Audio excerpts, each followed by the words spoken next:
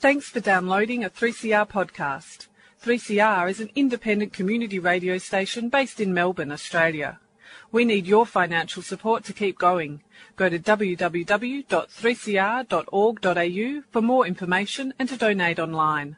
Now stay tuned for your 3CR podcast. Dirt Radio. Organic. Friends of the Earth. Activism. Underground. Political action. Necessary. Wind farms. Indigenous struggles. Land rights. Anti-nuclear. Nanotechnology. Climate change. Coal barons. Mining magnates. Activists. Educating. Communities. Transforming. Communities. Mobilising a sustainable planet. Get involved now. Friends of the Earth. Friends of the Earth. Friends of the Earth. Dirt Radio.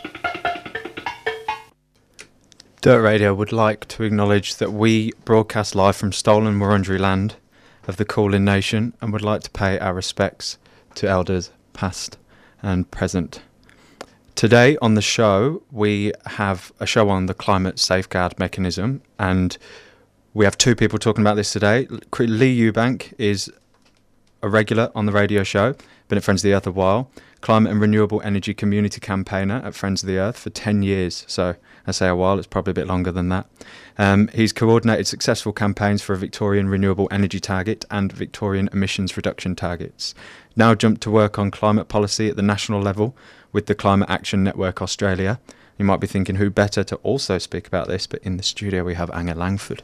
And Anna is the campaign coordinator at Act on Climate. Hey Anna. Hey Jack, good to be here. Good. So Anna's also worked alongside Lee for 5 years on the Victorian emissions reduction targets. I'll bring Lee in. You there, Lee? Hey, Lee. Hey. So I'll start off one to you, Lee. If you're not a policy boffin, which I'd imagine quite a few people aren't, especially if they're in their cars on their way to work this morning, what on earth is the climate safeguard mechanism, and can you give us a history of how it came about? Yeah, look, it has a bit of a funny history, really, the climate safeguard mechanism. So we've got to go all the way back to 2013 and 14, where we saw the election of the climate policy-wrecking Abbott government. And, you know, I guess back in the start of the 2010s, we did have a national economy-wide carbon price in place. And essentially, the Tony Abbott government was elected to office with a commitment to scrap that carbon price. But in an attempt to, you know, look like they were doing something on climate, they established the climate safeguard mechanism.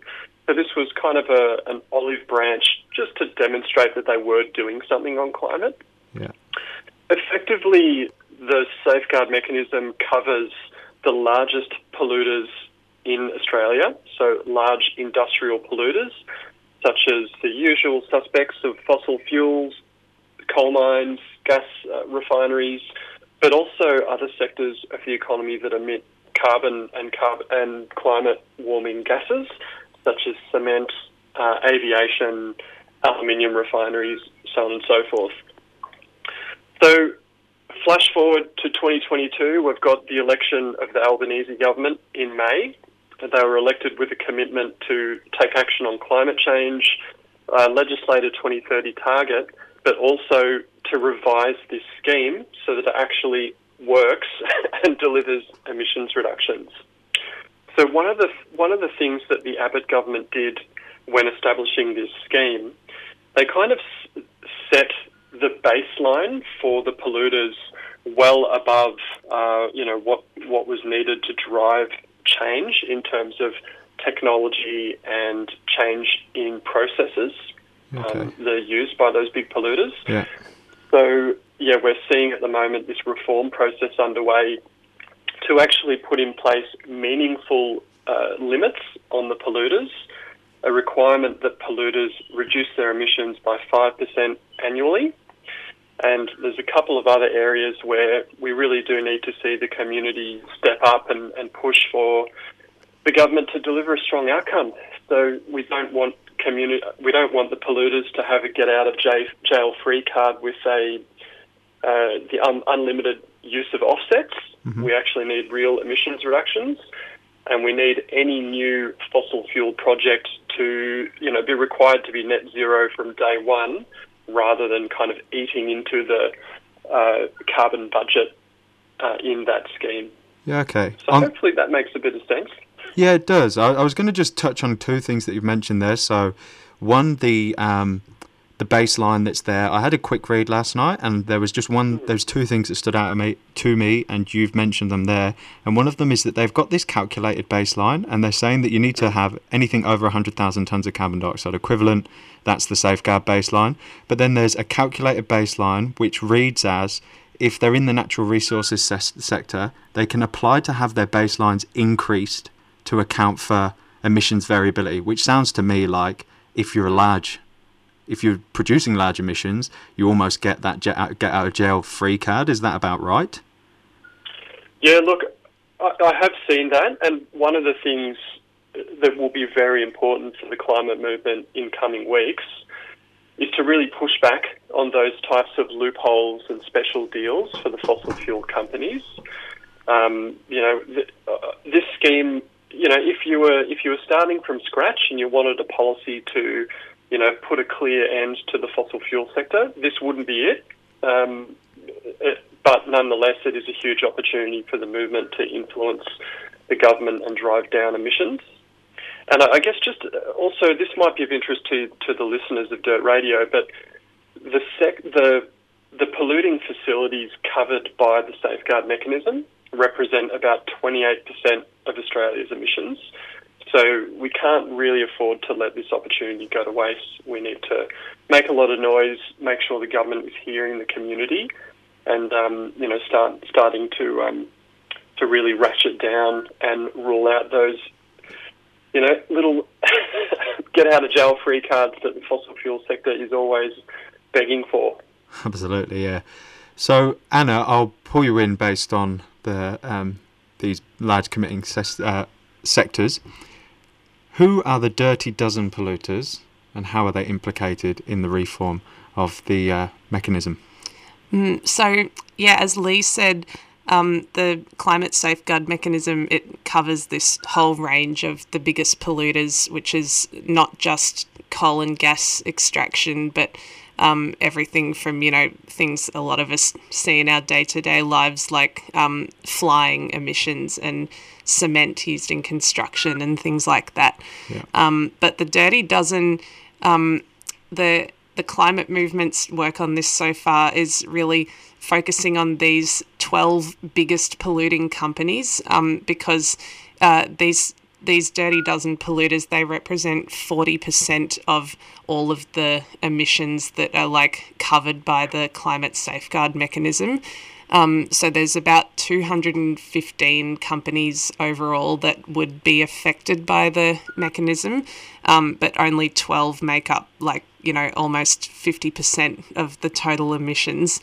So these are, the likes of Shell, BHP, ExxonMobil, Chevron, companies that are all over the world with their climate-wrecking, dangerous extractive processes, and that also have, histories of tax dodging, of avoiding responsibility at every turn, of leaving messes behind in the form of oil spills or other forms of pollution affecting communities and not cleaning them up.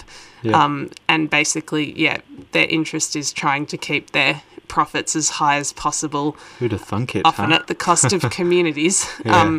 And we're seeing that lately, even with things like the big gas companies' reactions against the government's proposed gas price cap, which is to try and lift the burden of skyrocketing gas prices on communities around the country. So we've singled them out because, these 12 companies really have the most interest in the Climate Safeguard mechanism being as soft touch as possible on them when it comes to imposing real emissions cuts. Yeah, okay. I said to you before, just I want to say on tax because I think it's hilarious, but of these 10, if you take away BHP and South 32, I added up all the tax they paid last year, the remaining 10, and it was $30, which is, I reckon, yourself and myself probably paid a bit more tax than that. So, you can't really protecting their own profits, yes, but for me that's a touch of I don't know. That's another way that a bit of entitlement, living fast and loose and getting away with it. And I guess with these companies having such a vested interest in this bill, this mechanism, where does political pressure need to be applied, Lee? Because obviously there's reforms at the minute, and I'd imagine that these Big 12 are lobbying pretty hard with regards to the reforms and how they're going to pan out. Yeah, that's right. Look, when we started this campaign back in November, it was pretty clear what we're up against. And, while our comrades at Climate Council and Australian Conservation Foundation and elsewhere have been doing, really good work in the Parliament to, persuade and brief MPs and key decision makers, it is really essential for any good community campaign to, demonstrate that we actually have skin in the game. And we're watching, we want a good outcome. The bulk of the reform will occur through regulation. So that means that, the government will be key.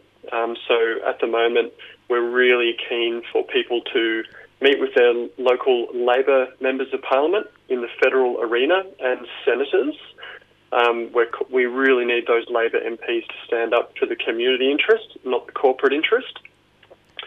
And secondly, there is a smaller component around an amendment to the legislation that governs Australian carbon credit units.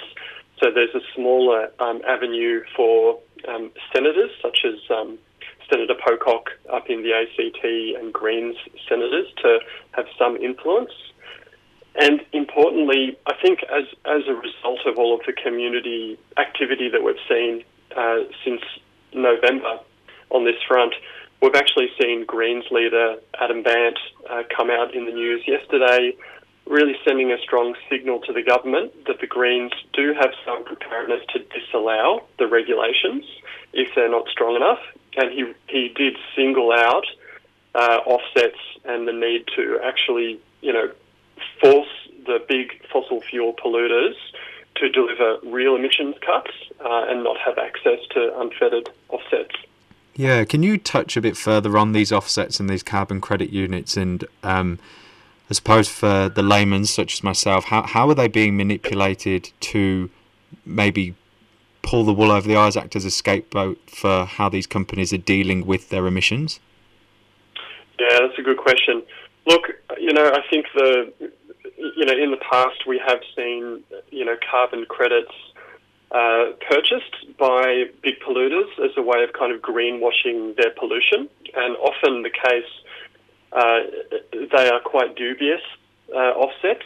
They could be involving, tree planting, in a country in Africa or elsewhere around the world where there really isn't much accountability or monitoring and verification of whether or not these projects are actually delivering real emissions reductions. What we're really trying to do at the moment in the reform of the climate safeguard mechanism is kind of establish a hierarchy of offsets for these big polluters. So the reform is designed to establish this so-called safeguard mechanism credit, where, if a big polluting, aluminium refinery, for example, installs some new technology and delivers emissions cuts below its baseline, that it could trade those kind of surplus credits with an entity that doesn't have an off-the-shelf technology to reduce its emissions. So I'm thinking about, aviation. We're not going to stop flying tomorrow, and there isn't an off-the-shelf electric plane or other that we can use. So it's important for, those types of offsets and mechanisms to be reserved for sectors that can't easily cut their emissions in the short term, rather than gobbled up by sectors that are quite simply irreformable and irredeemable, such as offshore oil and gas and big open-cut coal mines. Yeah, okay, that makes much more sense. Thanks for that. With these issues and the Dirty Dozen and the climate safeguard mechanism. In your opinion, what's the community awareness of the policy and where it's currently at and the next few months of it? Yeah, look, I think it's really impressive. We've gone from a standing start in November to building quite a lot of buzz in the community. I've been doing, dozens of community meetings, via Zoom and other face-to-face meetings across the country. People are really cottoning on to what's at stake.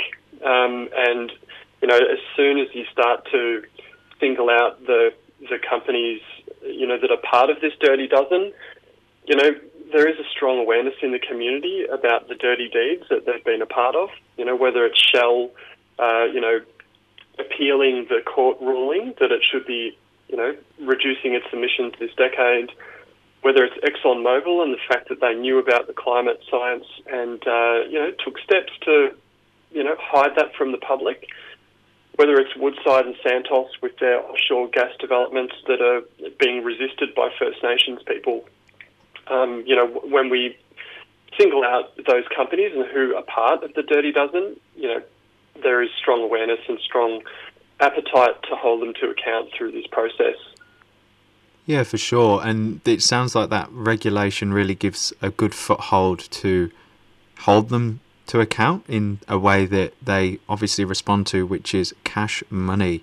Yeah, that's right. That's it. 100%. Anna, what have communities on the ground level already been doing as part of this campaign that you've seen in your work, Act on Climate? Well, just to bounce off Lee talking about how the community level of awareness is at the moment, I'd say that also it's really tapping into an anger in communities that's been building up for a while now about, who's really doing their fair share of tackling the climate crisis. Because for years, community members around the country, around the world, have already been doing as much as they can on an individual and community level to lower emissions and pave the way for the solutions that we really need to see. And, at the same time, we're coming up against governments that are taking millions of dollars in donations from these companies, and the companies themselves that have used tactics for decades now to tell us communities that it's our fault that emissions are high and that we need to do things like reduce our individual carbon footprint. And, it's down to that to tackle this global problem. So I think we're already seeing that we're tapping into quite a reservoir of rage against what these companies have done to us and are still trying to get away with doing around the world. And that's already seen, quite a swell of actions and appetite for more over the last couple of months. As Lee said, groups like the Climate Council and the Oz Conservation Foundation have already been in the halls of Parliament doing some important lobbying and also creating resources for us to actually understand what the policy's all about, because I feel like the term climate safeguard mechanism isn't exactly one necessarily easy to throw around the pub table chats. I guess, as Lee said, there's been this lobbying happening already, but there was this missing piece until really the end of last year of the community on the ground also demonstrating that we understand what it is and we want to see action on it. And so at the end of last year, we kicked off with about 48 community groups around the country signing on to this open letter to the Dirty Dozen companies. Mm-hmm. The letter called on the companies to support a strengthened safeguard mechanism, and that included a couple of specific points, including ruling out the use of unfettered offsets, planting trees in a place where they're then not monitored and then die in a drought or burn in a bushfire. Yeah. So we had that letter which was sent to all the companies and also to government MPs. But the way it was delivered to the companies is that community groups actually went to the headquarters, the offices of the companies in different capital cities around Australia. And we delivered them ourselves and issued our list of demands, basically. That letter had a deadline of January 13 for the companies to respond to us. And when that deadline came a couple of weeks ago, we had an astonishing mere 2 responses from the Dirty Dozen companies. And as you can probably imagine, the 2 responses were just a lovely pile of greenwash about how great they're already doing and how we don't really need to worry. Yeah, okay. And with, it seems to be that's the running theme, isn't it? And with, I suppose, community changing opinion, you said last year, what do you think sort of attributed to that change in community opinion and maybe making them more active with these climate issues? Yeah, well, I think, like, there's been, as I said, there's been groups that have been doing a great job at building resources to raise awareness about the nuts and bolts of the policy. But I think also that with the federal election result last year, it really did shift for a lot of people that cloud of gloom that had been sitting over us for almost a decade of coalition governments at the federal level that were basically impossible to move on climate policy.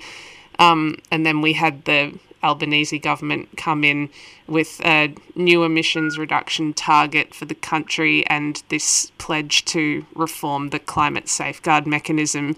So I think, you know, at the end of the coalition years, like, people were getting really exhausted and, you know, finding it hard to maintain hope that we would have a chance at really making some big steps forward at the federal level when it comes to reining in emissions. And I think now there's this really refreshed appetite for scrutiny of what's happening and opportunities for intervention under the new government.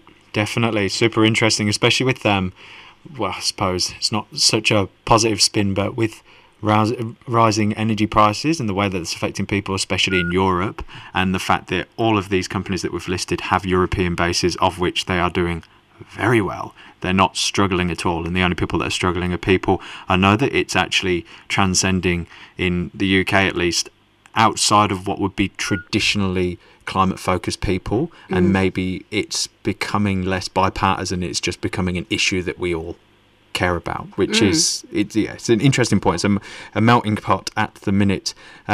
So on that, with the community involvement, are there plans on the horizon, and can people get interested, involved with what you're doing or other communities? Absolutely. So when it comes to the time frame of it, it is quite a rapid fire period of time that we really need to get boots on the ground for. We basically only have about 6 weeks of a window of influence to make a case for the Albanese government not to allow these, not to allow things in the reformed safeguard mechanism, such as the unfettered offsets and, you know, kind of same rules for new players, new coal and gas operations. So it's extremely rapid in any campaign terms. And what we're really doing at Act on Climate and at Friends of the Earth, alongside other groups around Australia, is this 2-pronged approach for really making the best impact we can. So on one hand, we really need to expose and name and shame the Dirty Dozen companies for their historic contributions to the country's emissions, and, you know, like, as a result of that, the fact that they're really going to be the ones expected to lobby the government hard for, like, an easier ride when it comes to the safeguard mechanism. So we really need to expose them, get people aware of who they are, and I guess, just really make the case that the government needs to side with the community on this one and not the dirty polluting companies. So then the other part of it is really that we need to get community members in the room with their Labor MPs around Australia and really telling their stories and making the case for why we need the mechanism to crack down on the big polluters rather than just letting them off easy, as they have been so many times before. So if people are interested in being part of any of these actions, we're working with the Climate Action Network Australia, where Lee is, to facilitate people to meet with their local Labor MP. And also we'll be having a bunch of actions, like creative, fun street actions that are targeting the Dirty Dozen headquarters at their offices in the Melbourne Naarm CBD. So you can find all of those things on our website, which is at melbournefo.org.au/climate. There'll be events there which we'd love people to come along to, and also links to help people meet up with their local Labor MP if they're keen for that side of it. Nice, and we will link all of that in the show notes if you go to 3CR and find Dirt Radio in the programmes. Lee, we have about 4 minutes left. Do you want to add anything with the work that you're doing and where people can find out more? To the Earth Melbourne for doing incredible work so far in this campaign. We've gone, as I said, from a standing start to building a lot of buzz out in the community. But FO is not alone. We've got some awesome work occurring around the country. We've had grassroots groups in Perth, such as the Perth Hills Climate Change Interest Group, Conservation Council of WA taking action. Up in Brisbane, we've had the Queensland Conservation Council and other grassroots groups taking action up there. And I think we're really showing the Dirty Dozen polluters that we're watching and that they're on notice. And all of that is really feeding into the government's decision-making. If people are keen to, get a bit more info about the safeguard mechanism, about the Dirty Dozen and the campaign to date, people can check out the following website, canna.net.au/Dirty Dozen. And we're also holding a few briefings for people that want to meet their MPs. We have the first one tomorrow night and the following one on February the 15th. They will occur via Zoom, and we'd welcome any of your listeners to join us and get involved. Lovely. Thanks very much for that, Lee. I'll make sure that's on the notes as well. One brick at a time, I suppose, and that's how you keep building, isn't it? Thanks for coming in today, Lee. My pleasure. Thanks for having me. Cheers. Anna, we're pretty much out of time, but that was a great interview, I thought. I thought it was, two very knowledgeable people. It's nice to have that being bounced back at you and learn a few things. Yeah, good to be on. It's a complicated policy. It's not the easiest climate policy I've ever had to explain.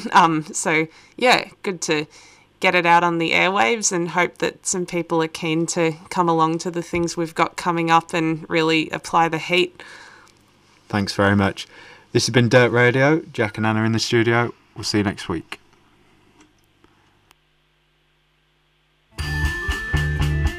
"3CR is about community, and we welcome your participation at the station. 3CR is open to a wide diversity of volunteers and is a great way to connect with Melbourne's activist community. Have you ever thought about volunteering, doing a reception shift, getting a program on air? Training in radio skills or contributing to one of the station's committees. There are many ways to be involved in 3CR. To find out more, go to 3cr.org.au and get in touch. The organisations operating from Ross House form an eclectic patchwork of multicultural groups, self-help groups and small community organisations committed to social justice and environmental sustainability. Organisations such as the International Women's Development Agency, Human Rights Arts and Film Festival and the Wilderness Society have all called Ross House home.